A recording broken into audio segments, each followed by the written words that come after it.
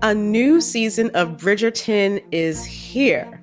And with it, a new season of Bridgerton, the official podcast. I'm your host, Gabby Collins, and this season, we are bringing fans even deeper into the ton. Watch season 3 of the Shondaland series on Netflix. Then fall in love all over again by listening to Bridgerton, the official podcast, on the iHeartRadio app, Apple Podcasts, or wherever you get your podcasts. Subscribe to catch a new episode every Thursday. Imagine you're a fly on the wall at a dinner between the mafia, the CIA, and the KGB. That's where my new podcast begins. This is Neil Strauss, host of To Live and Die in LA, and I wanted to quickly tell you about an intense new series about a dangerous spy taught to seduce men for their secrets and sometimes their lives. From Tenderfoot TV, this is To Die For. To Die For is available now. Listen for free on the iHeartRadio app, Apple Podcasts, or wherever you get your podcasts. I used to have so many men. How this beguiling woman in her 50s, she looked like $1 million, scams a bunch of famous athletes out of untold fortunes. Nearly $10 million was all gone. It's just unbelievable. Hide your money in your old rich man, because she is on the prowl. Listen to Queen of the Con, Season 5, The Athlete Whisperer, on the iHeartRadio app, Apple Podcasts, or wherever you get your podcasts. The Black Effect presents Family Therapy, and I'm your host, Elliot Connie. Jay is the woman in this dynamic who is currently co-parenting 2 young boys with her former partner, David. David, he is a leader. He just don't want to leave me. But how do you lead a woman? How do you lead in a relationship? Like, what's the blueprint? David, you just asked the most important question. Listen to Family Therapy on the Black Effect Podcast Network, iHeartRadio app, Apple Podcasts, or wherever you get your podcasts. It's like the police knew who he was before they got here. From iHeart Podcasts. The medical school dean at USC was leading a secret double life. Is she breathing right now? Yes, she's absolutely breathing. I'm a doctor, actually. A story about money, power, and corruption. When people fall in line, they fall in line. Looking back, I realized, everyone knew. I'm Paul Pringle, an investigative reporter for the LA Times. Listen to Fallen Angels, a story of California corruption on the iHeartRadio app, Apple Podcast, or wherever you get your podcasts. We're getting there. I could use another 15 minutes of omelet discourse. Oh, really? Oh. I say the more ingredient. No. The people deserve to know. Well, look. You know what? You have to put the ingredients in the egg, then fold the egg. It's weird to just fold the egg over the ingredients. Okay, I randomly. agree. This idea that you cook an egg omelet style and then fold it like a pita over a bunch of veggies and ingredients, and you call that an omelet. But I am 100% against that method. I am all for you cook the egg with the shit in it. I agree. The only thing about the cheese in the middle of the fold that I totally get is that restaurants you have to be able to see it, or else people think it's not there. True. I remember we had to sometimes at the bakery put some cold shredded on it, just so people knew that the cheese was in there, because they would always send it back and you'd be like, there's a fuck ton of cheese and you just can't see it. Yeah. So anyway. Look, I'm not about catering to people's ridiculous demands in a restaurant. We don't negotiate with terrorists in restaurants. So if you're coming in trying to terrorize the cooking staff by being like, this isn't right, but it is. Mm-hmm. You know, sure, there's idiots out there fucking up all the time. Yeah. I've forgotten an order or two in my life. Of course. But chances are it's going well. It's nobody's fault. You'll get your food. A proportional response is all that's asked. Yes. Where you're like, you're not falling off a cliff, dude. Right. Right. This is not Simba. No, where's this going? I need this analogy to complete. This is not Simba. Stuck out in the middle of the wildebeest rampage. You have to go save him. It's nothing like that. This is not a serious situation. It's cheese. Scar! Let's try to relax. Brother, I ordered provolone. He's like, provolone is 86th. No!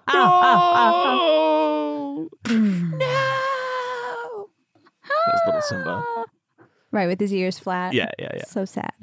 It was your fault, Simba. You forgot the cheese. You didn't key it in. There's only one way. You need to leave the kingdom and never return. Please try it with a restaurant worker because they will straight up be like, oh, yeah, okay, bye. No, I mean, I have felt that way before. Like, I fucked up an order. Oh, God, I need to leave the kingdom and never return.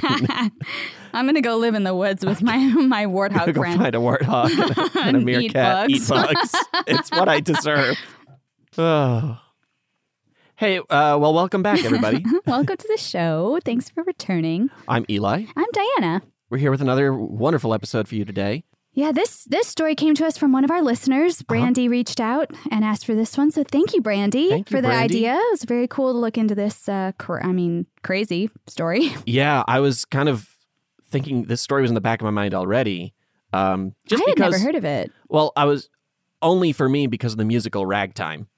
So it was in the back of my mind, but then when Brandy wrote in about it, I was like, oh, yeah, yes, we got to do that. That's awesome. A good one, yeah. So thanks, Brandy, for sparking that. It's a turn-of-the-century story, so we're in the 1900s, late 1890s, early 1900s, and it's full of fashion models and architects and artists and rich guys in Manhattan, and sex clubs and rape and madness and murder.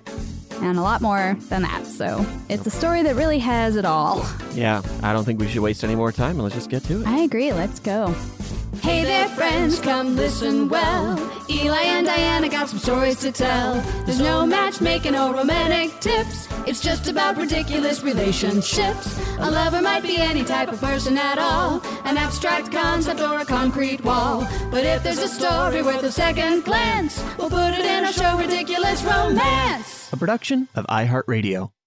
All right, well, we will start with Evelyn Nesbit. She's born on Christmas Day, either in 1884 or 1885. Not sure, because her mom would change her age sometimes to make her seem older so she could work. She was born in Pittsburgh. She was encouraged by her dad to kind of be a reader and sing and dance and kind of be an artist and stuff. Nice. So she got kind of into that as a young child. But then her father passed away. He was only 40 at the time, so pretty young. And left the family penniless. They had no money at all. So that gets difficult, obviously. Yeah. They lost their house. All their stuff had to be auctioned off. And her mom's name was Florence Nesbit. And Florence had to kind of rely on charity for a little while. Mm-hmm. And then she took in laundry. She tried to keep boarders at this like boarding house or whatever. But she was not cut out to be a landlady because she could not bring herself to ask for rent.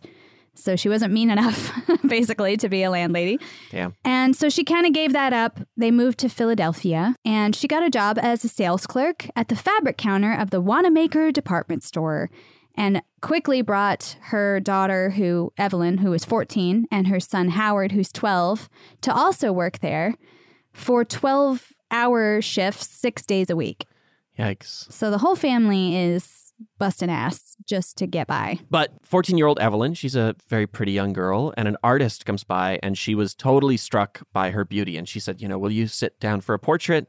And her mom checked, and she was like, okay, well, this artist is a woman, so I feel okay about this. So yeah, you can do it. And then Evelyn becomes this like favorite model among all the artists in Philadelphia. She's posing for illustrators and painters and even like some stained glass, which I think is super cool if I was a stained glass model. So Evelyn had a memoir called Prodigal Days, The Untold Story of Evelyn Nesbit.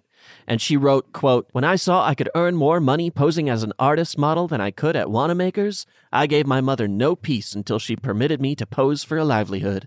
I mean, I get it, because they were like trudging away at this stupid retail job. Yeah. And she's like, Mom, I'm making like crazy money just to sit quietly for 5 hours. Like, let me do this. Sign me up. Seriously. And then I'm immortalized in stained glass. So they moved to New York in November of 1900. And Florence was like, all right, well, this is working out. So I'm going to go around and find some artists in here, reputable artists. Like she wasn't going to just pawn her off to anybody on the street with a pencil.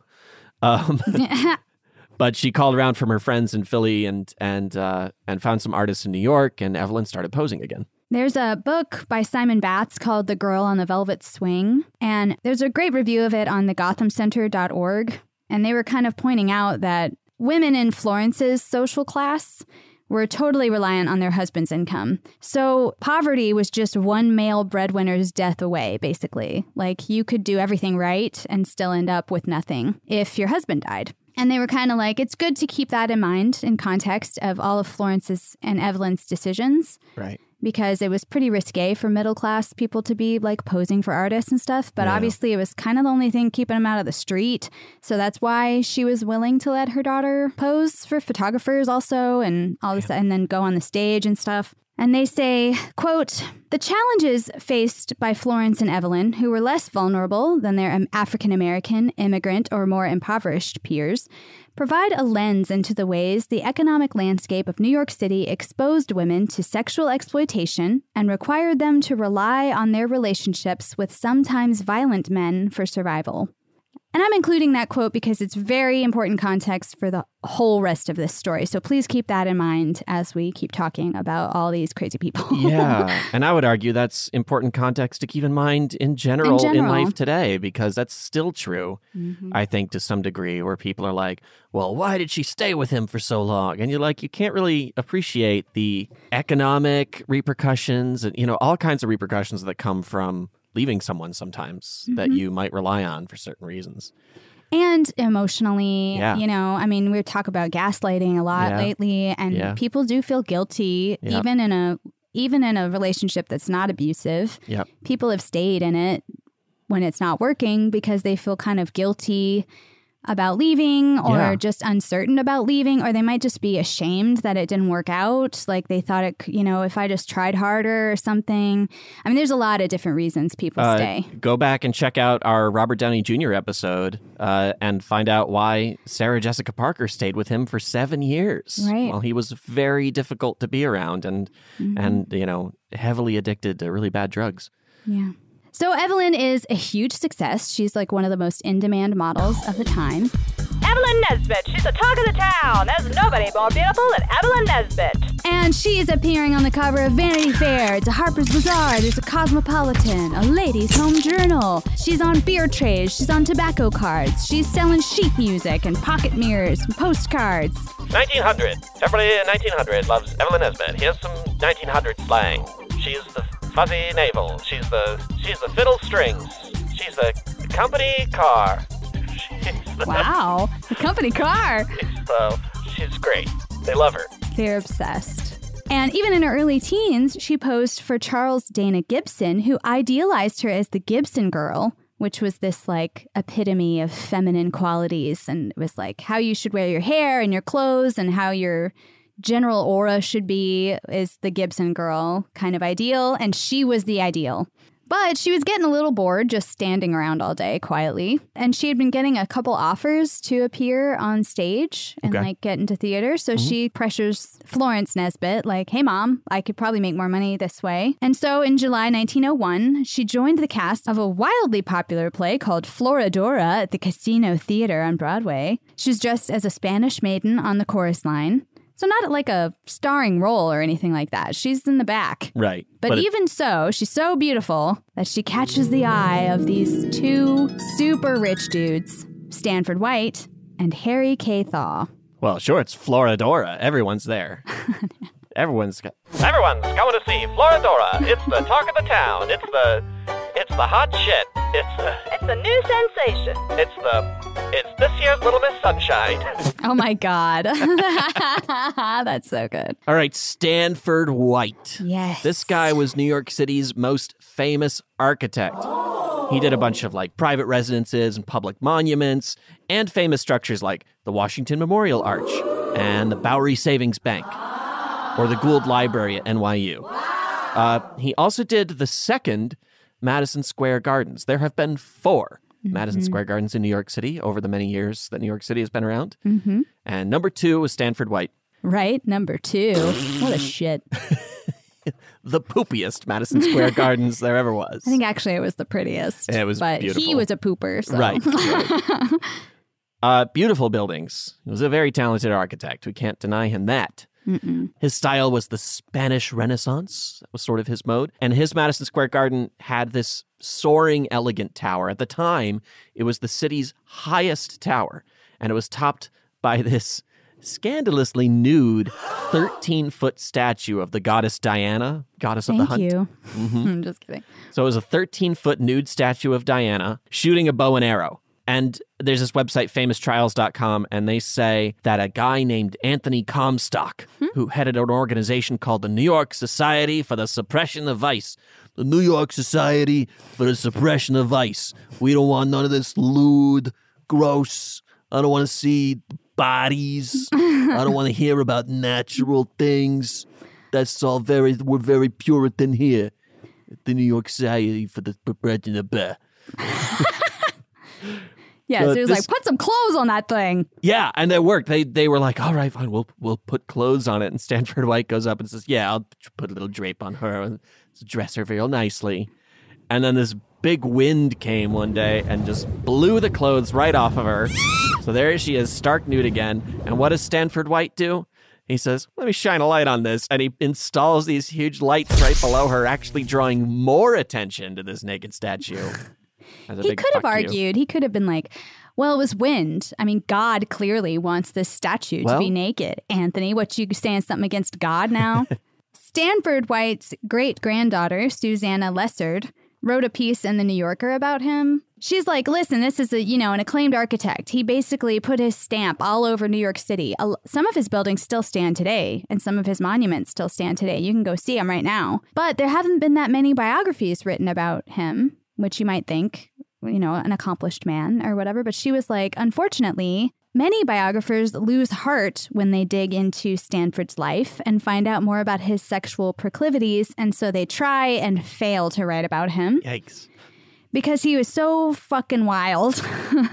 She describes it pretty clearly. She said that, they went to dives to watch sex and to have sex, accompanied by bohemian cronies or rich friends he had met as clients. So I guess he's kind of whining and dining them, sort of. And they'd drink and eat a whole bunch. They'd go to boxing matches or spend a night at the opera or at a music hall or something. A vivid example of a night out with Stanford was his Pie Girl dinner in 1895, which was a stag party. A stag party is when a guy throws a party with just his male friends and basically invites a bunch of prostitutes. So that's a stag party. So he throws this stag party where nearly nude young women would serve wine, a blonde would serve the white wine, and a brunette would serve the red wine. Which I think is a nice touch, honestly, but...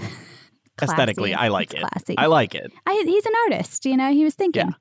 He's putting details together. Well, you could see from across the room, like, I really want a red wine. Oh, she doesn't have any. Oh, but she does. It's true. I think it's clever. I'm just going to say it. I like this one element of this party I really like. This single element of this party. And then one girl jumped naked, or possibly clad in gauze, the reports differ, out of a pie accompanied by canaries. Okay, there's two parts of this party I like. Is it the pie or the girl in the pie? There's two things I love, and it's women wrapped in gauze and pie and canaries. Three things I love. I would pay someone like $5,000 to jump out of a pie for my birthday. I feel like we could maybe arrange that. I just don't know how you get them in the pie. Except we don't have the $5,000. That's well, the problem. Also, how do you get the pie? The pie big enough? There's probably a whole Netflix Baker's Challenge TV show about people baking pies big enough for people to jump out of. I only ever think of Addams Family when they're trying to get that girl. Ta-da! Was she in there when you baked this cake? Lurch. C'est la vie! And they all laugh. I was like, oh my God, so dark. But I mean, if you look at the turn of the century gentlemen's clubs, they were all doing crazy shit like this. Yeah. Okay, pie girl, this and that. So that wasn't really what was tripping up the biographers. The weird sex stuff. It was mainly about who he was having sex with. Oh, this can only get darker. Susanna writes that Stanford really enjoyed the process of seduction, saying, he moved into the life of a very young woman, sometimes a barely pubescent girl, who was in a fragile social and financial situation, and who would feel that she had little choice but to let him take over her life.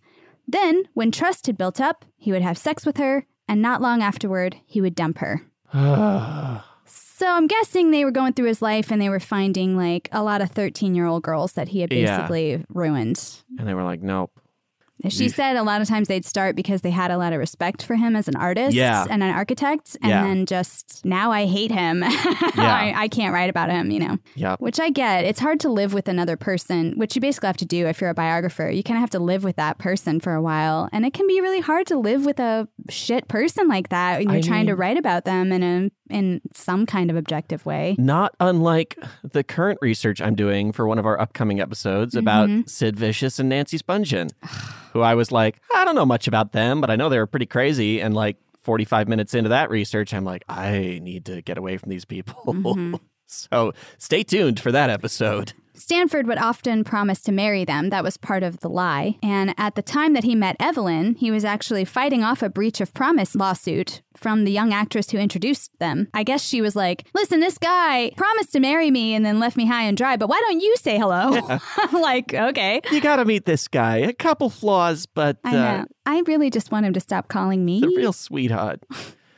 Oh, man. He even opened up his own sex club. It was very secretive. It was called Sewer Club, which several of his contemporaries were members there, like the painter Thomas Dewing, who said that these members would explore, quote, physiological interests and investigations, which sounds like really shitty code. So they were having sex. Yeah.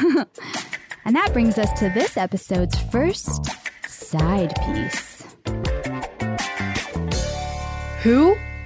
One of these contemporaries who belonged to this club was this sculptor named Augustus Saint-Gaudens, who contributed the beautiful 13-foot statue of Diana for the Madison Square Garden project. So Augustus said in his autobiography, The Reminiscences of Augustus Saint-Gaudens.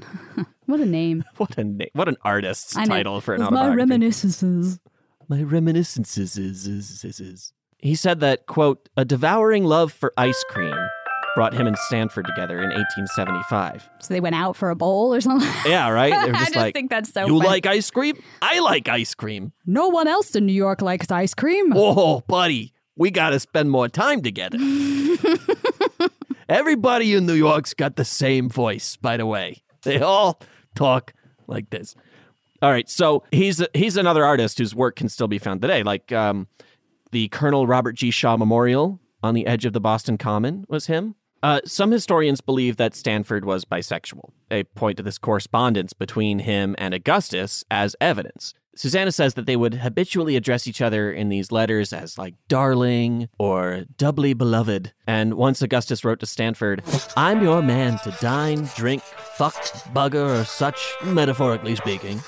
So you can fuck me in the ass, but just as a metaphor. No homo.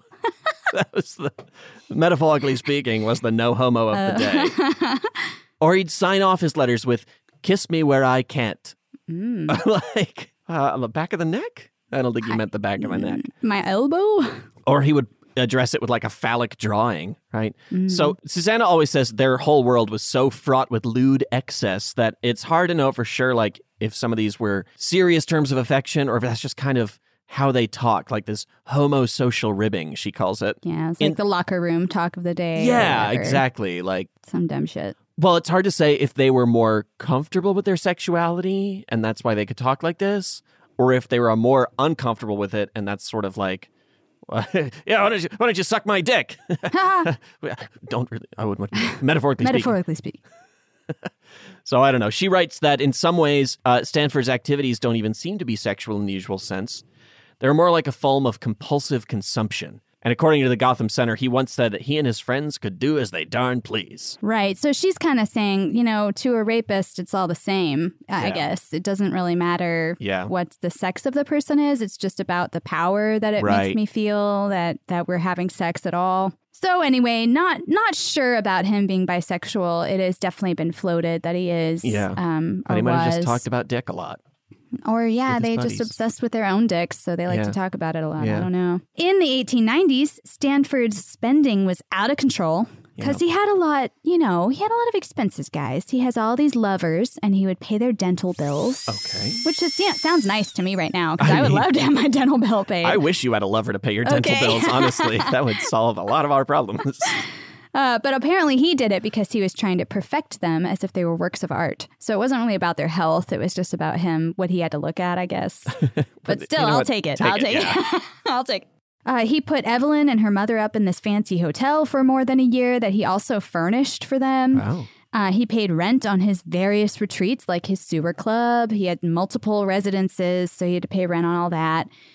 But he was kind of the personality where the more debt he ran up, the more money he'd spend. Like he'd start an expensive project just as he was meant to be paying off some crazy amount. So by the time of his death in 1903, he was $709,000 in debt, which today would be, if I can consult your machine again, $2.1 million. That's a lot of debt. Ouch. That's a lot of dental bills.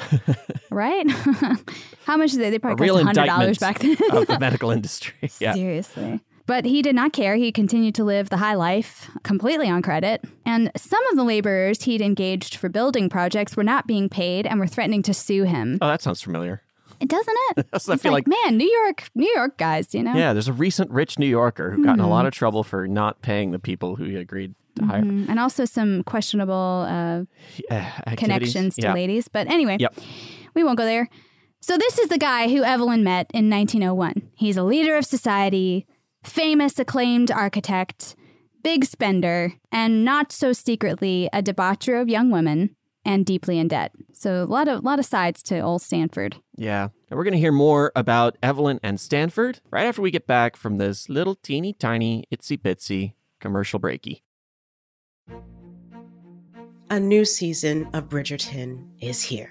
And with it, a new season of Bridgerton, the official podcast. I'm your host, Gabrielle Collins, and this season, we are bringing fans even deeper into the ton. Colin Bridgerton has returned from his travels abroad. Is betrothal written in the stars for the eligible bachelor? Meanwhile, the ton is reverberating with speculation of who holds Lady Whistledown's pen. We're discussing it all. I sit down with Nicola Coughlan, Luke Newton, Shonda Rhimes, and more to offer an exclusive peek behind the scenes of each episode of the new season. Watch season 3 of the Shondaland series on Netflix. Then, fall in love all over again by listening to Bridgerton, the official podcast, on the iHeartRadio app, Apple Podcasts, or wherever you get your podcasts. Subscribe to catch a new episode every Thursday. Hey girlfriends, it's me, Carol Fisher. I'm so excited to tell you about the brand new series of The Girlfriends. In season 1, we told you about the murder of Gail Katz at the hands of my ex-boyfriend Bob. At one point, a woman's torso washed up on Staten Island and was misidentified as Gail.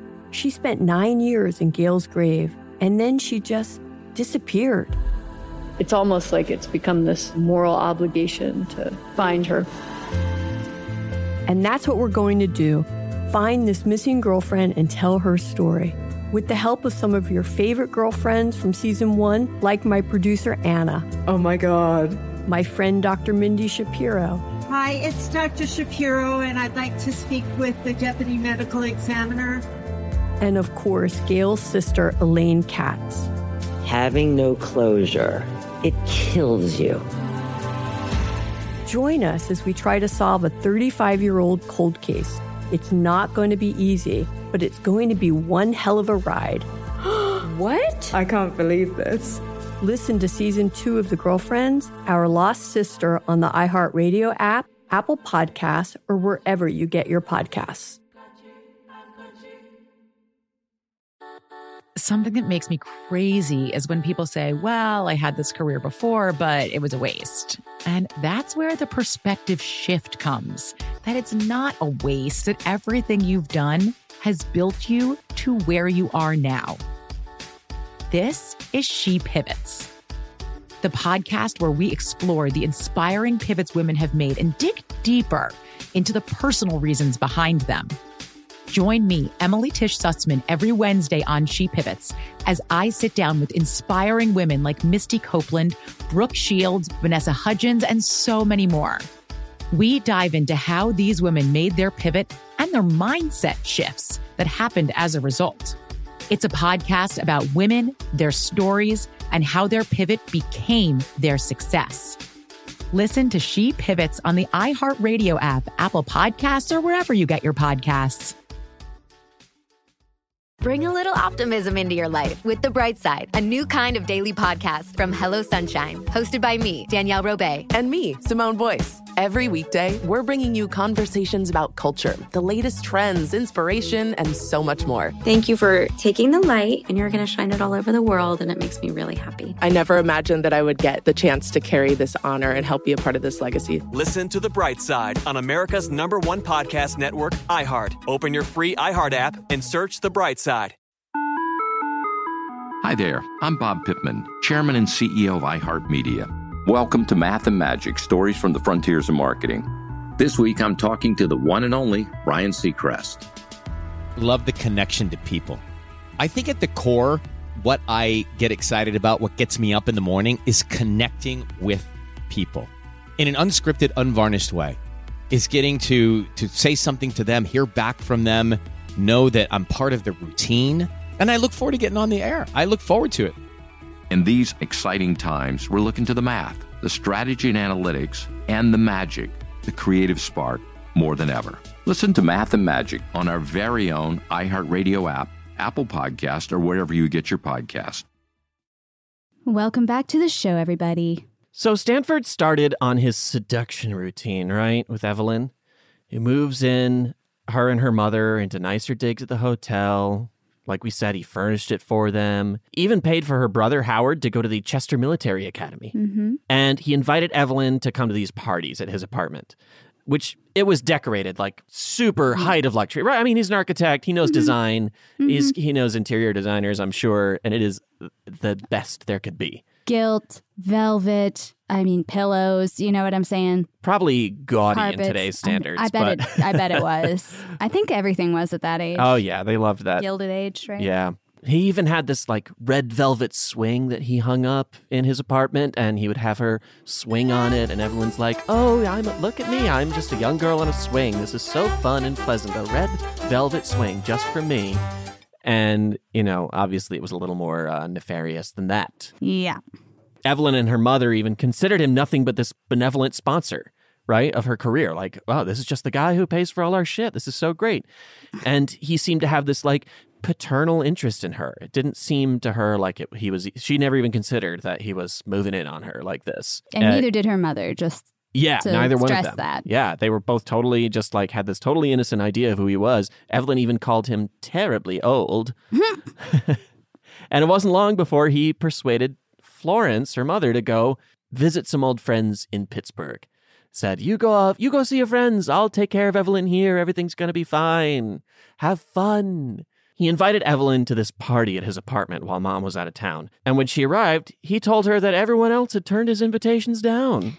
Oh, just no one came to my party but you. It's just the two of us. What a coincidence. Yeah, right. Come on. And then he asked her to change into this yellow silk kimono and sit on his green velvet couch drinking champagne. And according to Evelyn, that was her last memory of the evening. Until the next morning, she woke up in his bed, naked, with blood on her legs. In Prodigal Days, her memoir, she recounts, because of the unusual quantity of wine I had, I lost all self-control. I grew dizzy and passed out. When she woke up, she found myself in bed, naked except for an abbreviated pink undergarment. Stanford lay beside me. Catching a glimpse of my reflection in the mirror, I think I let out one suppressed scream. I know I started to cry. I was utterly confused, still a bit dizzy, and terribly embarrassed and afraid. Stanford put on a robe and gave me the yellow kimono that was lying on the back of a chair. Don't cry, Kittens, he said tenderly. Kittens was his pet name for me. Don't, please don't. It's all over. Now you belong to me. Oh my God. I know. It's frustrating because when you look up this story, a lot of people are really reluctant to call it a rape. Yeah. I guess because she was a little bit wishy-washy about calling it rape herself in her later years and stuff. But when you read that, it's kind of hard not to take it any other way. Yeah. She was fucking not in her own mind. She woke up. She never said yes to that. Right. She woke up, freaked the fuck out. Yeah. And he's like, you belong to me. I just don't know what else that would be. No, that's clear as day, I think. But she continued to see Stanford, who she called her benevolent vampire. Wow. Which I think is also pretty telling how she felt about him. That he drinks blood and turns into a bat. Right. Bat? Well, or he was like this very scary, controlling, older, powerful figure that she was, I guess, scared of. Even though he's benevolent and being nice to her a lot of the time, she's kind of like, I just never know what to expect because one night you were nice to me and I woke up with blood all over myself. So, well, plus we talked about that. Like that in and of itself creates fear. Oh, you provide everything that I need to survive, and if you go away, if I make you angry, that could all go away. Like that's fear right there. And not only for me, but for my whole family. Yeah. And she's kind of been the breadwinner for a few years now, so she probably feels a lot of responsibility for them. Yep. So anyway, for 6 months, they saw each other pretty much daily. For her 17th birthday in 1901, he gave her a pearl necklace, 3 diamond rings, and a set of white fox furs. And decades later in her memoirs, she would say, Stanford White was a great man, that he did me wrong, that from certain moral standards he was perverse and decadent, does not blind my judgment. I think maybe a little bit blinded. I'd say a little bit. It's just tough to litigate someone's feelings about somebody, I guess. Right. But I do feel sorry for her right now because I think I feel sorry for her throughout this story, I guess, more accurately. But I think, if you had really given her a chance to leave him, I think she would have if she could have found something else stable. Right. So that's going to bring us to this episode's second side piece. Who was that man? According to Paula Uruburu's book, American Eve, Evelyn Nesbit, Stanford White, The Birth of the It Girl and the Crime of the Century, Stanford White gave a party that Evelyn attended, as well as John Barrymore. And John had been smitten with Evelyn because of her performance in a show called The White Rose. She thought he was handsome, witty, and fun-loving. And they were actually kind of close in age, too. He was only 21. She's like 17 at this point. So instead of these like 60-year-old men she's friggin' hanging out with, I'm sure she was having a lot better time with this handsome young man. Right. By 1902, they're having a little romance. They're going out. She would go back to his apartment until the early morning hours. So the gossip columns were kind of getting on them and reporting about them. But he was just a broke newspaper illustrator who was kind of irresponsible with his family money. So Evelyn's mom and Stanford White both thought that this was a bad match for Evelyn. I guess because they wouldn't know until later that he would become one of the greatest American actors of all time. And Drew Barrymore's grandfather, by the way. So anyway, they're like, we need to get her away from this John guy. So Stanford and Florence kind of get together and they'd arrange to have Evelyn sent to this boarding school to study acting and art. The boarding school is actually run by film director Cecil B. DeMille's mother, Matilda. And John did ask Evelyn to marry him in front of Florence and Stanford, and she turned him down. So speculation station. I think if he had asked her alone, she probably would have said yes. But she knew that both of them were not into it. Right. So I think she was like, I have to say no because they're freaking standing here staring at me. Yeah. But maybe not because she didn't want financial stability. So maybe she was also like... Yeah. You just not can't make enough money. Stanford. You can't pay for my brother. You can't pay for my mom. So it can't be you. And around the same time that she was seeing John Barrymore, as well as Stanford White, she was also being courted by a third guy, this mysterious Mr. Monroe. Mr. Monroe. He came to see her perform over 40 times, and he would send her flowers and jewelry and big old gifts. And she wasn't really interested in meeting him, maybe because she already had a rich older guy in her life, right? She's got. And he's a lot of trouble. I don't need another one. I don't need another one of these. Y'all are all a mess. But in 1902, he succeeded through an intermediary in getting a lunch date with her. He kissed the hem of her dress and pronounced Evelyn to be the prettiest girl in New York. Right there in the middle of the restaurant. And not long after, he revealed himself. He said, I'm not actually Mr. Monroe. I'm the very rich Harry Kendall Thaw of Pittsburgh. Yeah, Evelyn wrote later, a disguised Napoleon revealing himself to a nearsighted veteran on Elba could not have made the revelation with greater aplomb. Really, so he clearly, quite the reveal. He really put some sauce on it. I like to picture him like in a whole disguise, like he's got a cane and a false nose and his long scraggly wig, and then he like throws it off. Ta-da! Look at that! I'm actually this handsome rich gentleman. Well, handsome. I don't know. Harry Thaw. Harry Thaw. Who is this guy? He was the heir to a railroad and coal fortune, and he was set to inherit $40 million, which I need to check what that was. In this time, what year was this? 1901, I guess. $40 million in 1901 is equivalent to about $1.26 billion today. So quite an inheritance this guy was set up for. And he was not a very stable fellow. No. Not every crayon was lined up in the right section of that box. Paula Uriburu said in her book that his mother was known for abusing her servants and having these just like wild bouts of totally uncontrollable temper, right? Just difficult person. And as a child, Harry had insomnia, he had temper tantrums, and then he would have these like just episodes of incoherent babbling, just talking, and would often slip back into baby talk, which he retained that well into adulthood. He loved to just throw big, heavy household objects at servants. Other people's misfortune triggered giggling fits in him. Total schadenfreude. One teacher said that he had, quote, an erratic kind of zigzag walk, which seemed to involuntarily mimic his brain patterns. Yeah, they said he was a troublemaker, not very intelligent. Yeah, but it didn't matter because he had the right family name, he had all the money in the world, and he was still able to get into the University of Pittsburgh, and later on, he used that name to get himself transferred over to Harvard University. He was a Lori Loughlin of his time. He bragged that he studied poker at Harvard. So, I mean, he went to a really good university, but didn't fucking do anything there. He apparently lit cigars with $100 bills. He went on long drinking binges. He attended cockfights, and he chased women. So this is his college career. In 1894, he chased a cab driver down a Cambridge street with a shotgun because he thought that the driver had cheated him out of 10 cents. Which in today's money is not very much money.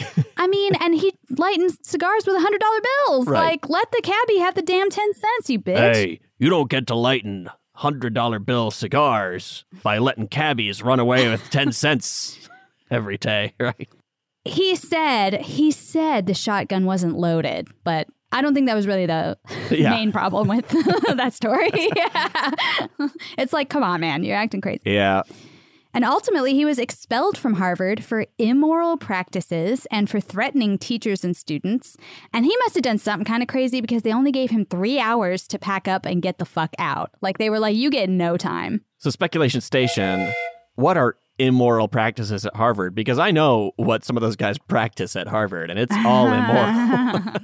What the hell was he getting up to in there that I'm was not sure so I can bad? even imagine what he was doing. You know, you know what it was? What? He was probably like rooting for Yale at the rugby games or something. You bastard. 3 hours? I want you the fuck off of this campus. How dare you? Oh, the Yaleys aren't so bad, he said. Get the fuck out. So Thaw's parents tried to get him in line, but not by some really draconian measures. They were really hard on him. Yeah. His father said, "Son, I'm going to limit that monthly allowance of yours.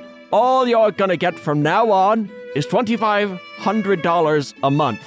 A month. Real quick, running back to the calculator, $2,500 a month. In today's money, $74,000. So that's all you're getting, and not a penny more until your behavior shapes up, young man. Which, by the way, I'd love to make $2,500 a month now. I know. Today's money, $2,500 a month would be a great allowance. Sounds good. Yeah, this was a time when an average working man earned $500 a year. Jesus. Then his father died in 1893, and he left Harry $3 million in his will. And Thaw's mom was like, that was so unreasonable to give you only $25. How can a young man live on $2,500 a month? It's ridiculous. Let's put this back to a normal amount of $8,000 a month. Mom, I'll try to make it work. I guess I can cut some corners. Which, yeah, in today's money is $245,000 a month. $250,000 every month. A month. $3 million a year in allowance. So obviously, this amount of money every month gave him license to indulge every one of his whims, anything he wanted to think of, gratify his sadistic sexual impulses. He went through Europe and tore through, like, all their prostitutes. Ugh. He liked to restrain them with handcuffs and other bondage devices. Big fan of whipping. So he's just like kind of into some sadomasochistic You stuff. said tore through the prostitutes in Europe, and I had this dark image in my mind, and then you explained it, and that was the image in my mind. That was it. In Paris in 1895, he threw a party costing $50,000, which is $1.6 million today. If anyone's ever thrown a party that big, I'd like to go. But he threw it just for himself and 25 of Paris's most beautiful prostitutes. So that's it. He spent that much money just to have 25 women around him hanging out. And he engaged a military band to play John Philip Sousa's marches because Harry said... The best party music is a John Philip Sousa march. I love it because, as Harry said, they lifted the roof off the place. Well, they sure do. John Philip Sousa knows how to raise a roof. You're damn right. And I always think of Mr. Show, which is one of my favorite shows. Bob Odenkirk's like, and David Cross is like crying, like, I'll never be as good. The most beautiful music. And he keeps yelling at his pregnant wife, like, woman, you will birth me a marching band. All you've given me are drummers. I'm sorry. Anyway, Mr. Show, so good. Watch it. So good.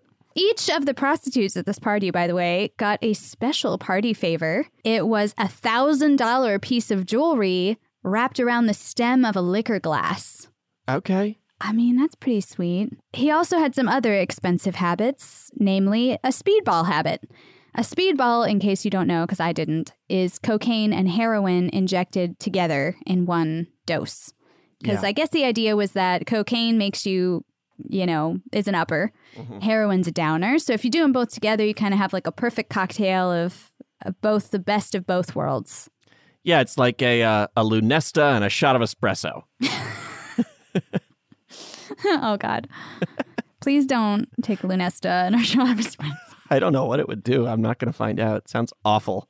Terrible. And many, many people and many celebrities have overdosed from speedballs, including Philip Seymour Hoffman. Oh. So there's still a thing that people are into today, and they still are killing people.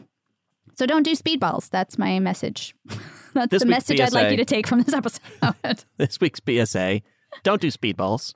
And he took laudanum as well, at one point drinking an entire bottle in a single swallow. I mean, this guy partied. It sounds like a terrible party.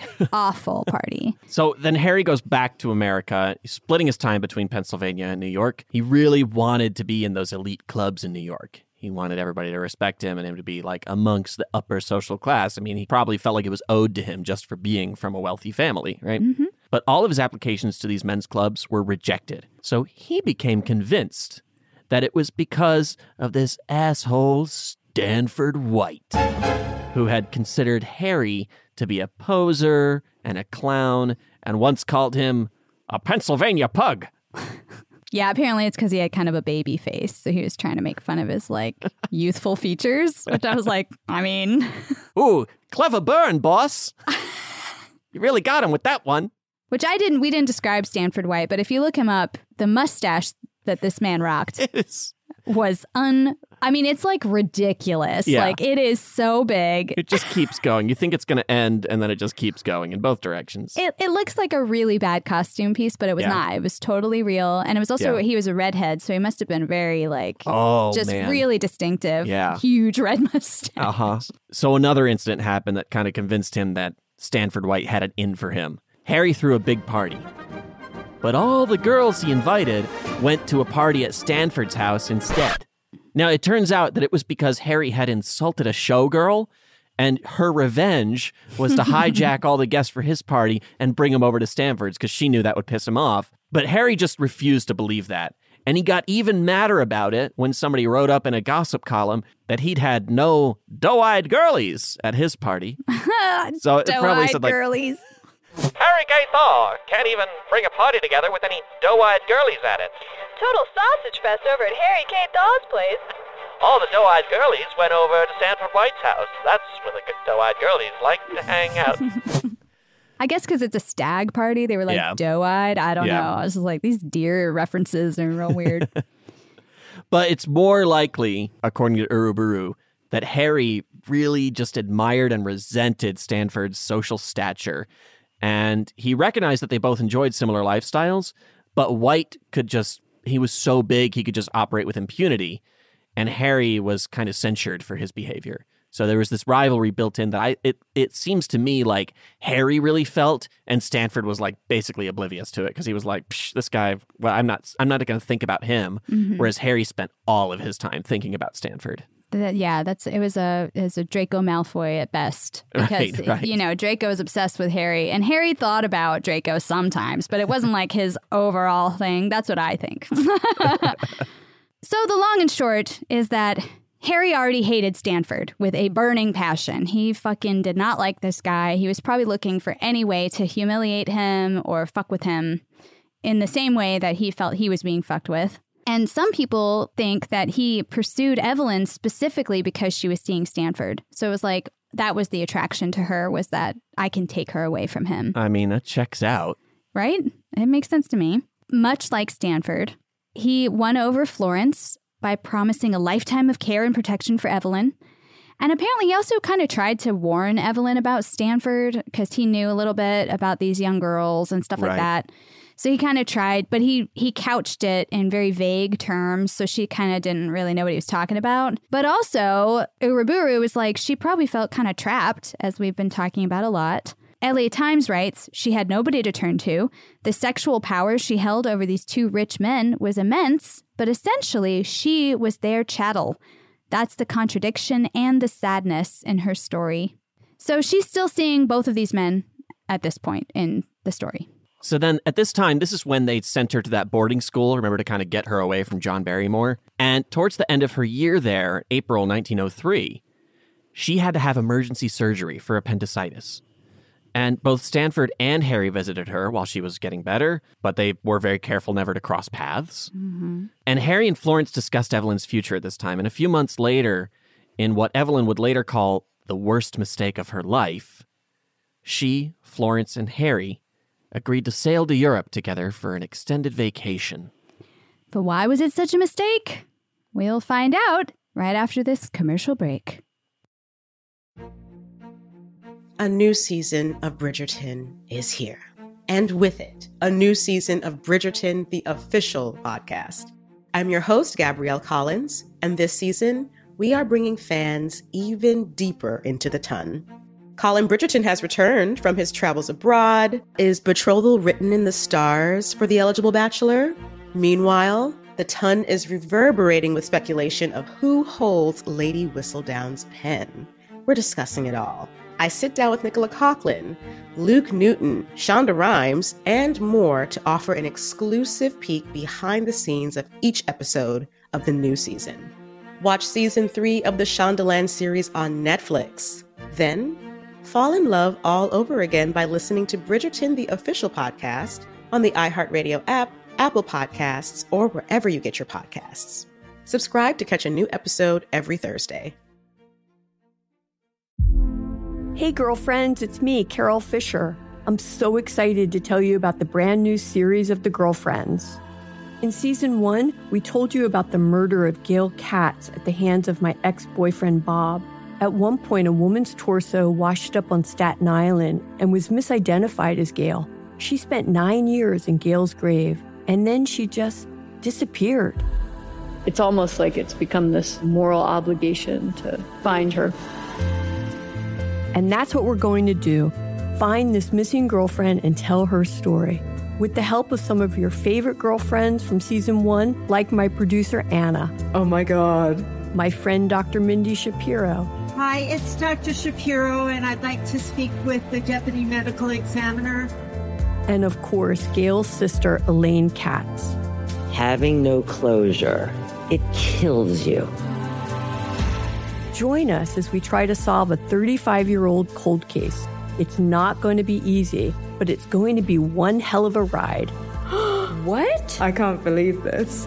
Listen to season 2 of The Girlfriends, Our Lost Sister on the iHeartRadio app, Apple Podcasts, or wherever you get your podcasts. Something that makes me crazy is when people say, well, I had this career before, but it was a waste. And that's where the perspective shift comes, that it's not a waste, that everything you've done has built you to where you are now. This is She Pivots, the podcast where we explore the inspiring pivots women have made and dig deeper into the personal reasons behind them. Join me, Emily Tish Sussman, every Wednesday on She Pivots as I sit down with inspiring women like Misty Copeland, Brooke Shields, Vanessa Hudgens, and so many more. We dive into how these women made their pivot and their mindset shifts that happened as a result. It's a podcast about women, their stories, and how their pivot became their success. Listen to She Pivots on the iHeartRadio app, Apple Podcasts, or wherever you get your podcasts. Bring a little optimism into your life with The Bright Side, a new kind of daily podcast from Hello Sunshine, hosted by me, Danielle Robay. And me, Simone Boyce. Every weekday, we're bringing you conversations about culture, the latest trends, inspiration, and so much more. Thank you for taking the light, and you're going to shine it all over the world, and it makes me really happy. I never imagined that I would get the chance to carry this honor and help be a part of this legacy. Listen to The Bright Side on America's #1 podcast network, iHeart. Open your free iHeart app and search The Bright Side. I'm Stephanie J. Block. And I'm Mary Lee Fairbanks. And we host Stages Podcast. Binge close to 100 episodes. Hear the inside stories from backstage and behind the scenes as we go beyond the resume and into the heart of creativity and what it really takes to be in the business of show business. Don't miss our chats with this season's Tony nominees. If you love theater and entertainment, you are going to love Stages Podcast. Subscribe to Stages Podcast wherever you listen to your podcasts and visit us at stagespodcast.net. And welcome back to the show. We're going to find out why Evelyn Nesbit would say going to Europe for an extended vacation, which sounds amazing, would actually be the worst mistake of her life. Spoiler alert, it's because Harry sucked. He deliberately created a really hectic itinerary, which was calculated to weaken Evelyn emotionally and exhaust Florence. He was really working on these women because he wanted Evelyn to marry him. And he wanted Florence to fuck off, I think. Yeah, wear them down until they don't have the capacity to and they're just fight back. Fine, whatever, Harry. Yeah. You're exhausting, Jesus. And he also started to kind of show his temper at this point. They had not really seen the real Harry yet.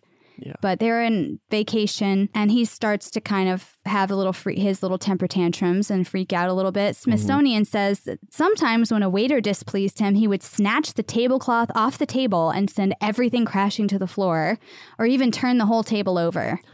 I gotta say, I'm picturing one time he's having a tantrum, he's really pissed off, and he grabs the tablecloth and he yanks it, and everything just stays there. It doesn't move. And then he gets even madder and flips the table over. Flip it over.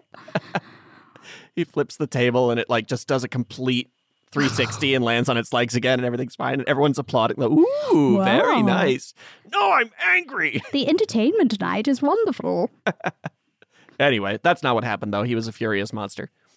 Exactly. And also, please don't treat your waiters like that. Guys, come on. Well, it worked on Florence. She finally was like, fuck this. I'm going back to America. This guy's embarrassing and terrible. And kind of fought with Evelyn about it a little bit. So she went alone. She left Evelyn with Harry. Damn. And Harry and Evelyn went on to Paris without her. Before Florence left, I'll say this really important thing happened where he kept asking Evelyn to marry him. And she kept being like, no, I can't because she's not a virgin. And she's like, men marry virgins. But she didn't explain that to him. She just kept saying no. And finally one day he wears her down. He keeps asking and asking. He wears her down. And she says, I can't because I slept with Stanford White. And she describes the night to him of her rape by Stanford. And he's incredibly sympathetic. And he's like, oh, poor girl. What a monster, and he gets the whole story out of her. I think she was very reluctant to share it with him because he's starting to make her real nervous. Such a temper, yeah. So she's I don't want to tell you about this, but she's all embarrassed by it, of course. And yes, of course. And then B, what's he gonna do? Mm-hmm. But he gets the story out of her, and at that point, is very sympathetic and kind about it. But then he kind of chose this weird itinerary for their trip, and took her to all of these sites devoted to the cult of virgin martyrdom, like the birthplace of Joan of Arc, for example. So it was kind of like, I don't know. I think that's weird because if you just said, I'm not a virgin because I was raped, and you were like, oh, I'm so sorry. Let's go look at all these pure women unlike you. You know? Yeah, it's just like, I'm so sorry, pointed. but I'm going to dig into your subconscious about this. Yeah. These women are better because they didn't let that happen to them or something. I guess. Just part of that breaking her down. Mm-hmm. Just like these little... Like a psychological thing. These subliminal hints, you know, where he knows that she's going to have that on her mind constantly. I think he's trying to make her think about it a lot so that she'll turn away from Stanford. Maybe. Probably. Is it like he just keeps being like, oh, isn't virginhood nice? Look at all these virgins. Here's a powerful virgin. Here's a saintly virgin, you know, and she's just like thinking about it constantly so that he's not letting her let it go. He's trying to make her want to leave him, I think. And feel bad about herself. He's trying to lower her self-esteem, you know, and all these things. He's doing all the classic monster playbook. Yeah. And weirdly, like, she said later that he was obsessed with female chastity. Mm-hmm. I don't know if this is why she thought that or if there were other things, but I think it's interesting to point out that a man can be very obsessed with a pure woman and still tear through all these prostitutes and treat them like shit because they weren't pure. Yep. You know what I mean? Like, he's got a real... weird outlook on women having sex. Yep. Period. Like at any time. At the birthplace of Joan of Arc, this is funny. Harry wrote in the visitor's book, she would not have been a virgin if Stanford White had been around. Which, really, I really love this shade. It's a ridiculous comment, but I really love the idea of Stanford White or Harry Thaw trying to walk up on Joan of Arc. And not ending up, you know, impaled on a spear very quickly. Yeah, she ain't interested. I wish just Joan of Arc would have had 5 minutes alone with Stanford Either White one of them. or Harry Thaw. Preferably both. Yeah. So he took Evelyn to the castle in Austria, and according to Evelyn, this is where he kept her locked in a room for 2 weeks. The castle. And he would maniacally beat her with a whip and sexually assault her all this time. All while screaming about Stanford White and what he'd done to her. Harry, what are you doing to her? Yeah. But this is why I brought that up, because I'm like, it was sort of like she was, if you take out all the Stanford White stuff, if he really was interested in her, did he think she was this pure virgin worthy of his money and time? And then found out about the rape and was like, oh, good, now I can treat you like a prostitute in Paris. Well... Do you know what I mean? I don't, you know, speculation station. But I'm kind of like, it just seems like it really changed in his mind her value. Right. But it also just plays into his deep obsession with Stanford White, too, right? It's more about him than her, I think, in a lot of ways. Yeah. Or he is just like, oh, something else to punish Stanford about. Something else this monster's done that I'm going to bring him down for. And here's how I'm going to do it. And it's totally irrational, and it's just violent, psychotic behavior from someone who's got a really serious obsession. Again, with a guy who probably spends 2 fucking seconds a year thinking about him. But he's just completely obsessed. Why else is he calling out Stanford White while he's whipping and beating her? And how does punishing Evelyn have any effect on Stanford? I mean, he's not even there. Y'all in Austria. I think this is one of the things with obsession where you think... Because his whole world revolves around Stanford, he thinks that everything he does affects Stanford too, right? I think he's got this misguided belief that Stanford's going to give a fuck. You know, that he's punishing him somehow. That Stanford is right now thinking, I wonder what he's doing to Evelyn in Europe, and that he can somehow feel what's happening. You know, because if when you're obsessed with someone, you think they're thinking about you as much as you are about them. But that's the whole point. They're not. Yeah, that's true. Which is more infuriating. So, you know, I don't know. I'm no geologist, so I couldn't speak to... Geologist? It's an internet expression. Oh, okay. Well, anyway, so Harry he's got some problems in his head. And after he did that, sexual assault, beating, crazy shit, he was very apologetic, but also really upbeat. He was in a great mood. Oh, well, glad to see you've turned yourself around there. I know. She's like, I guess I'm glad you're in a good mood because that means you might not be as horrible to me, but just, awful. And he kept asking her to marry him. Now will you marry me? Yeah, now that How about now? Now that I'm such a stand-up guy, I get worse and worse the longer you spend time with me. Don't you want to marry me? Isn't this typical? I mean, at least from what I see of my women friends on dating apps is like, you know, guys will make an introduction and you'll be like, not interested. And they're like, well, what if I'm more of a horrible piece of shit? Now are you interested? Like, that seems to be a recurrent thread to this day. That is true. It's not a good angle, dudes. There are many other ways. Yeah. Please stop using that one.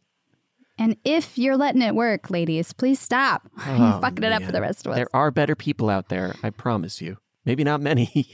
Wow. And they'll still be flawed. Mm-hmm. But it's better than Harry. Well, unfortunately, Evelyn kind of felt that she had no alternative from Harry. Yeah. Stanford's already married, so she's not getting his ring on her finger. And John Barrymore is out of the picture, obviously. Yep. So she's kind of like, if I marry Harry, my whole family and me are good forever. I mean, financially, we'll be fine. So fine. Yeah, it's going back to that quote we talked about at the beginning to keep in mind. It's exactly that. Yep, relying on sometimes violent men for survival. That's exactly what's happening here. And they married in April 1905. But even though he won the prize or whatever, Stanford White was still this huge obsession with Harry. I mean, you don't get over something like that right away. Right. And the thing he did to Evelyn was kind of the focus of his hatred at this point. He kind of stopped talking about the clubs thing and was just like, he's a debaucher of women, fuck this guy. And he actually thought that Stanford had set tails on him, was like spying on him or something. Mm-hmm. So he starts carrying a pistol everywhere he goes. It made me think of, I don't know why, because this is so far off base, but it made me think of Wanda and Thanos in Endgame when she finds him on the battlefield and she's like, you took everything from me. And Thanos says, I don't even know who you are. Oh, yeah. That's the dynamic I'm picturing here. Right. Except Wanda's cooler than Harry, but yes. Yeah. Harry's no Wanda. I'm with that. Although both prone to violent tendencies sometimes overreact a little bit. True. True. That's where it ends. So Evelyn goes to meet Harry at a bar the night of June 25th. It's 1906. And he's already put 3 drinks away. So she saw Stanford White come in with his son while they're there. And she was afraid Harry was going to freak the fuck out and lose his temper. But he actually was pretty chill. He took it pretty well, except that when it was time for them to leave, he stands up and he put his straw hat on his head with such force that it cracked the brim. He busted his own hat. Just really let his temper shine through there. All right, honey, I think it's time to go. We've had a very nice evening. Let me just get my hat. Oops. I mean, his hat probably cost like $40. I know, right? Jeez. Just $1.2 billion in today's dollars. So he told her he bought tickets to see a play called Mam'zelle Champagne at Madison Square Garden's rooftop theater that night. Mam'zelle Champagne, it's the talk of the town. Everybody's seeing Mam'zelle Champagne at Madison Square Garden. It's this year's Floridora. Which was last year's Little Miss Sunshine. So they go see the show at Madison Square Garden rooftop theater. And seated not far away from them was the man himself, Stanford White. And in the middle of the song, called I Could Love 1,000 Girls, which let me give you a piece of that. It's, oh, yeah, please. I could love 1,000 girls. Give me 2 or 3, and that's not enough. I need 997 more. If you gave me 1,000 girls, I would love them all. 'Cause I'm the man in 1906 or any point in history. It's a beautiful number. Wow, I can kind of see why it closed. Yeah. But in the middle of this song, Harry Thaws stands up, calmly walks right over to Stanford White, and shoots him in the face, point blank, 3 times. Stanford died instantly. A lot of people thought it was part of the show. Which I think is funny because no one was in the audience. Well, it's immersive theater, you know, like, ooh, wow, they're really breaking the 4th wall tonight. My goodness. They broke the 4th wall of that guy's face. Well, that's true because they kind of noticed that his face was missing now. So they were like, just kidding. That's what tipped everybody off. Yeah. They're like, wait, it's 1906. Special effects are not this good yet. And in the middle of the screaming, Harry yells, I did it because he ruined my wife. Mm-hmm. And they're not sure 100% from witness accounts if he said He ruined my wife or he ruined my life. Mm-hmm. They're making a rush. Yeah, people are screaming. They're making a rush for the exit. Meanwhile, the manager of the show jumps on a table and tells the show to go on. He says, go on playing. Bring on the chorus. Fucking theater people. I know, right? He's like, we paid for this damn venue and we're going to damn use it. As a lifelong theater person, I could say, fucking theater people. And well, as a producer, I'm like, I ain't refunding all these tickets. Y'all get in the fucking show. We got to get at least to halftime because then I don't have to refund you. Madison Square Rooftop. This ain't a cheap venue, people. I know. I got to pay all these girls. 1,000 girls. Got to pay 1,000 girls and the guy who could love them.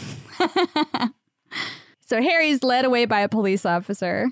And Evelyn's like, look at what a fix you're in. And he says, I probably saved your life. Or maybe he said, I probably saved your wife. Witness accounts were uncertain. No, he said, I probably saved your life. Not sure what he meant by that. Well, it's just funny because it's worth noting, I don't think Stanford ever beat her. He only raped her. Right. Whereas Harry beat and raped her. So actually she's with the worst of the two devils in her life. Yeah. So Harry's charged with murder.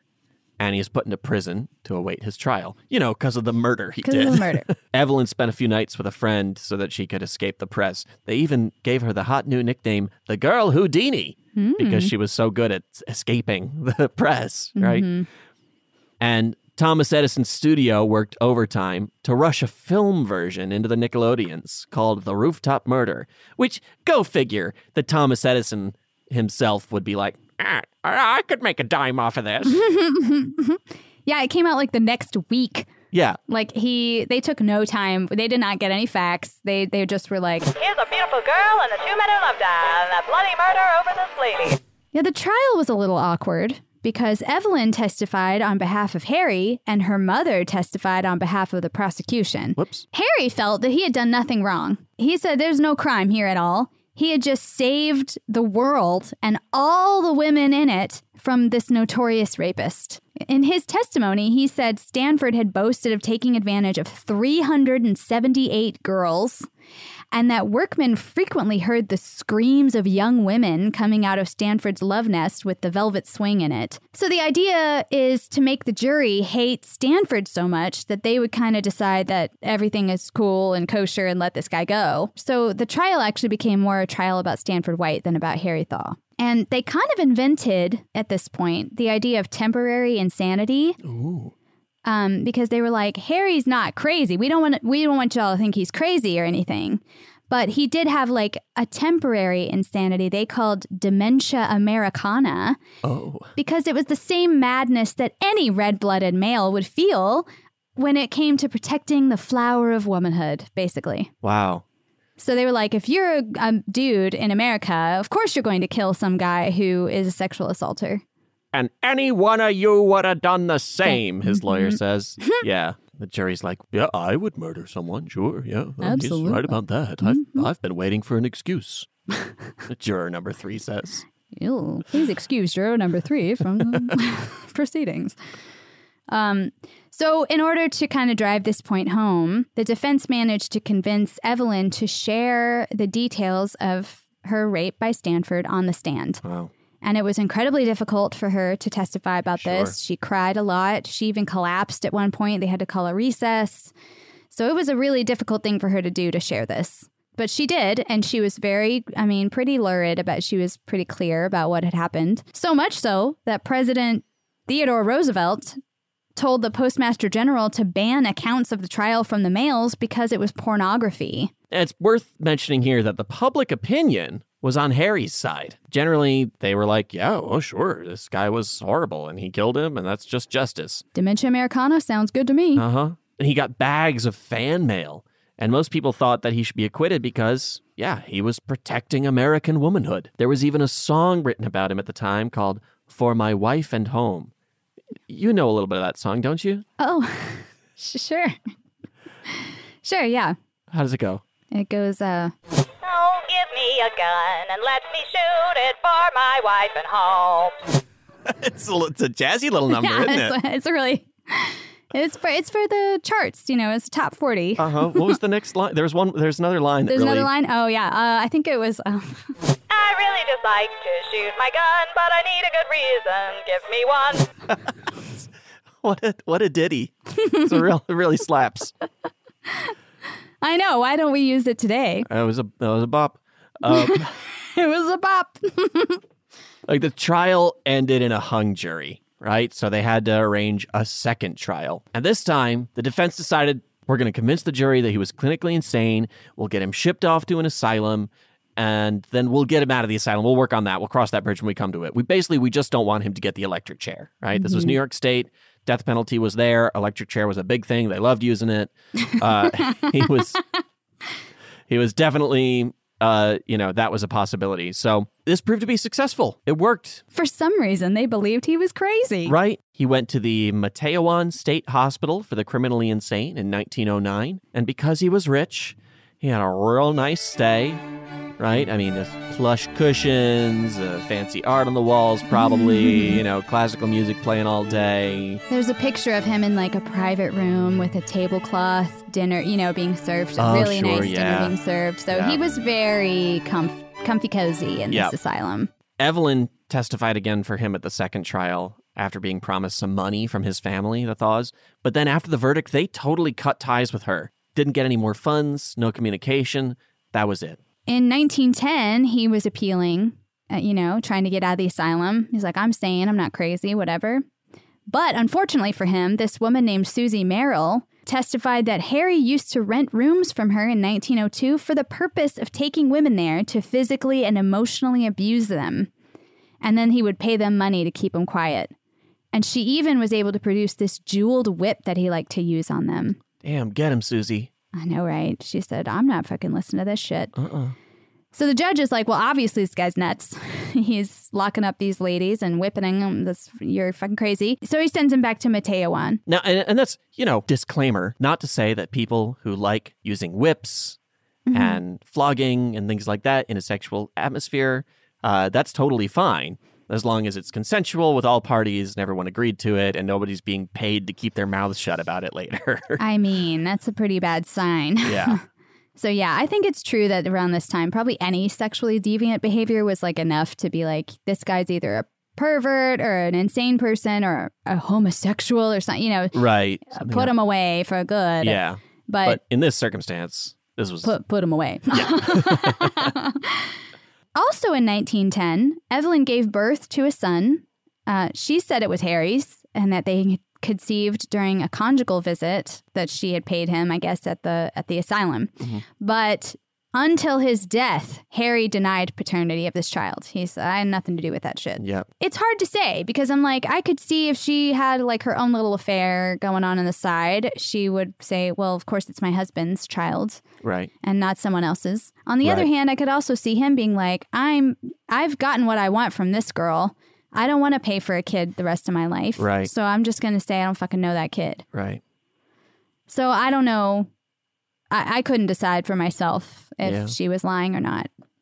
In 1913, somehow Harry just walked out of Mateawan. I guess because of his money, again, just made him, they didn't lock him up. But it was like, he wasn't released. No. He just walked out. Yeah, he escaped. It was just that confidence, he just like walked out the door and the guy's like, wait, should you be leaving? He's like, yep, I'm heading out. Bye, thanks. Oh, okay. Like, well, okay, I guess if you say so, Harry.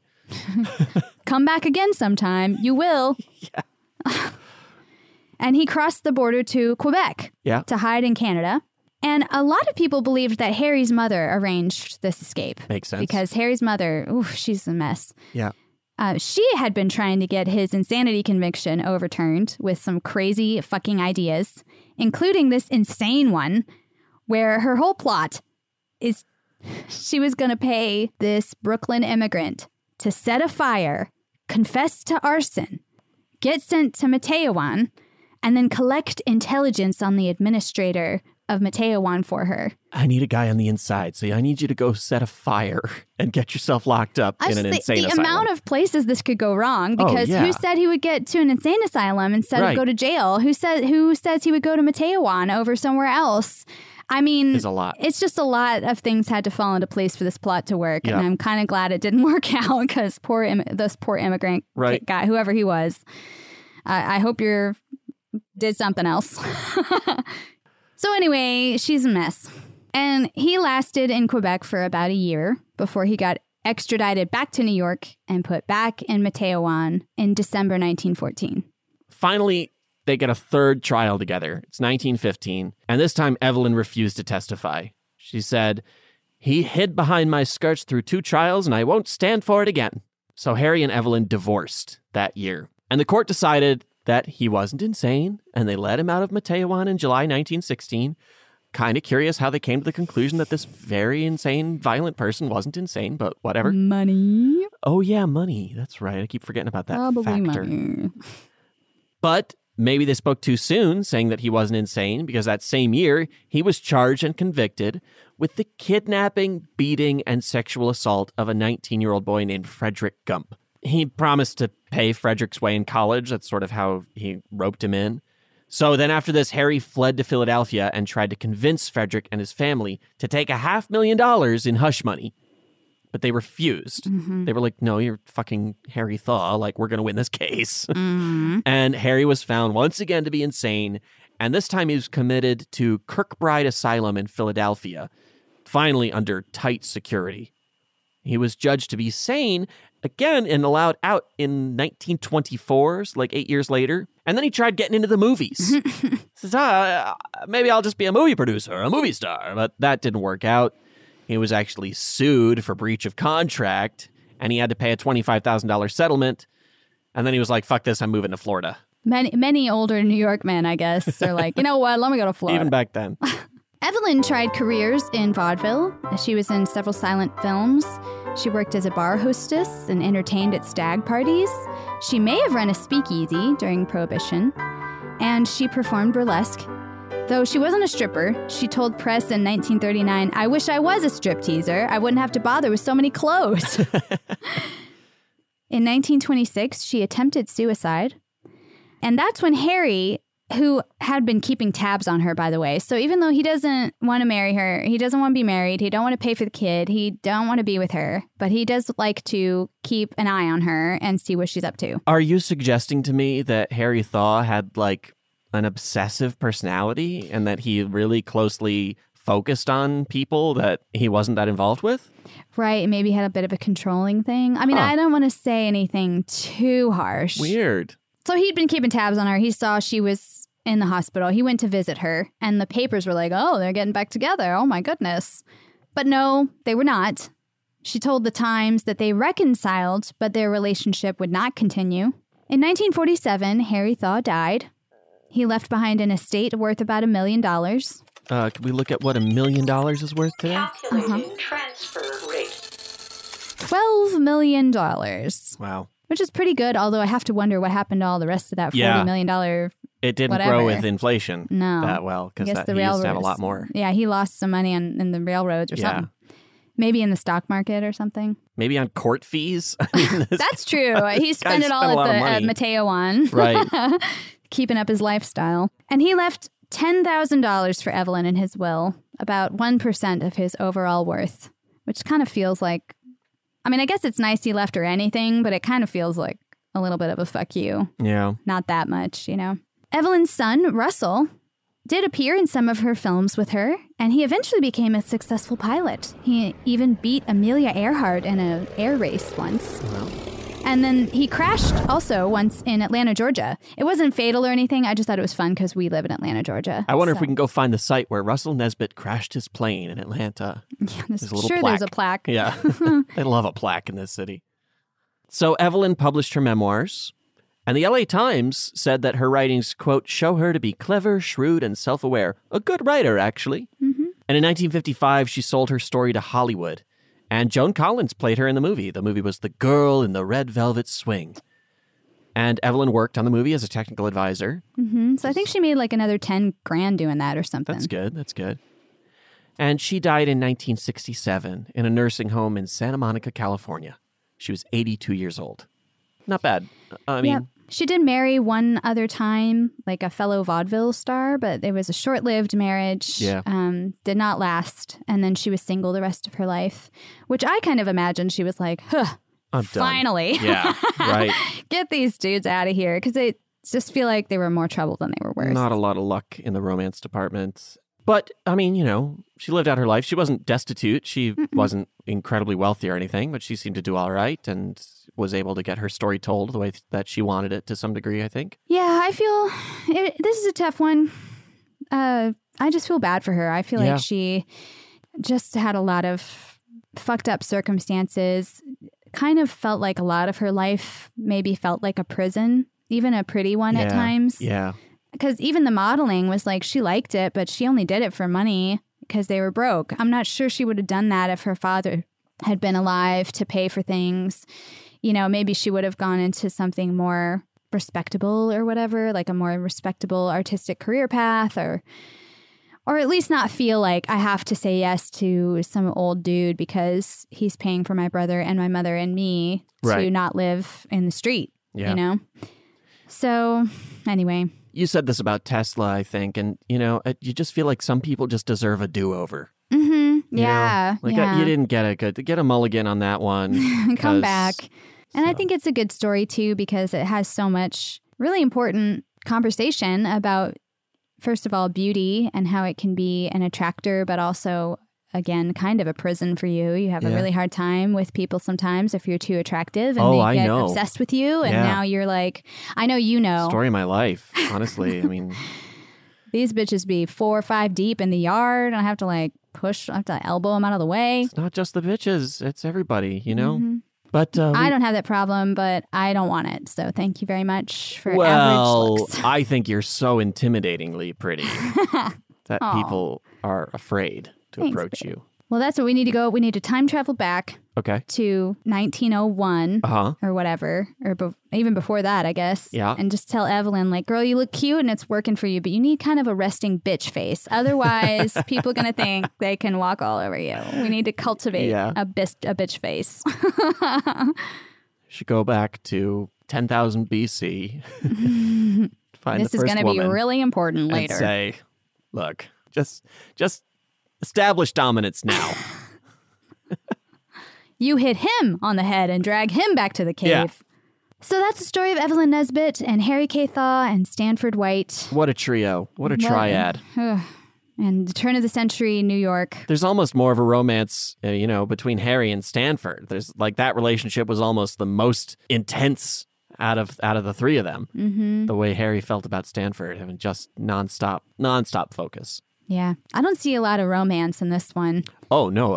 There's hardly any. It's a good relationship story, obviously, and it's passion and whatever. Yeah. But I was like, there's very little candlelit dinners and nice things being said, and they gave her a lot of stuff, but even that was more a mark of ownership, I think, than anything else. Yeah. So... But, of course, we'd love to hear your thoughts. Mm-hmm, yeah. You can always email us. I hope it lived up to your dreams, Brandy, to hear the story. Thanks again for sending that in. Thank you. And if you've got ideas for another story, then go ahead and email us at romance@iheartmedia.com. Right. And we're on social media as well. I'm at Dynamite Boom. And I'm at Oh Great It's Eli, or the show is at Ridic Romance. Twitter and Instagram, you can find us there. Mm-hmm. Slide into the DMs and tell us what you like. Yeah. And thanks so much for leaving reviews also on Apple Podcasts. That's very useful for the show. So if you like to leave reviews, or if you like us and you want to help us out, please leave a review there. Give us some 5 stars. I have got a deep, passionate romance with some of these reviews. On Apple Podcasts. Some of them are so nice. It's so great. So thanks so much for listening, everybody. And we'll get out of here and we'll see you at the next episode. Bye. So long, friends, it's time to go. Thanks for listening to our show. Tell your friends, neighbors, uncles, and aunts to listen to our show, Ridiculous Romance. A new season of Bridgerton is here. And with it, a new season of Bridgerton, the official podcast. I'm your host, Gabby Collins, and this season, we are bringing fans even deeper into the ton. Watch season 3 of the Shondaland series on Netflix. Then fall in love all over again by listening to Bridgerton, the official podcast, on the iHeartRadio app, Apple Podcasts, or wherever you get your podcasts. Subscribe to catch a new episode every Thursday. Imagine you're a fly on the wall at a dinner between the mafia, the CIA, and the KGB. That's where my new podcast begins. This is Neil Strauss, host of To Live and Die in LA, and I wanted to quickly tell you about an intense new series about a dangerous spy taught to seduce men for their secrets and sometimes their lives. From Tenderfoot TV, this is To Die For. To Die For is available now. Listen for free on the iHeartRadio app, Apple Podcasts, or wherever you get your podcasts. The Black Effect presents Family Therapy, and I'm your host, Elliot Connie. Jay is the woman in this dynamic who is currently co-parenting 2 young boys with her former partner, David. David, he is a leader. He just don't want to leave me. Well, how do you lead a woman? How do you lead in a relationship? Like, what's the blueprint? David, you just asked the most important question. Listen to Family Therapy on the Black Effect Podcast Network, iHeartRadio app, Apple Podcasts, or wherever you get your podcasts. I used to have so many men. How this beguiling woman in her 50s, she looked like $1 million, scams a bunch of famous athletes out of untold fortunes. Nearly $10 million was all gone. It's just unbelievable. Hide your money in your old rich man, because she is on the prowl. Listen to Queen of the Con, Season 5, The Athlete Whisperer, on the iHeartRadio app, Apple Podcasts, or wherever you get your podcasts. It's like the police knew who he was before they got here. From iHeart Podcasts. The medical school dean at USC was leading a secret double life. Is he breathing right now? Yes, he's absolutely breathing. I'm a doctor, actually. A story about money, power, and corruption. When people fall in line, they fall in line. Looking back, I realized, everyone knew. I'm Paul Pringle, an investigative reporter for the LA Times. Listen to Fallen Angels, a story of California corruption on the iHeartRadio app, Apple Podcast, or wherever you get your podcasts.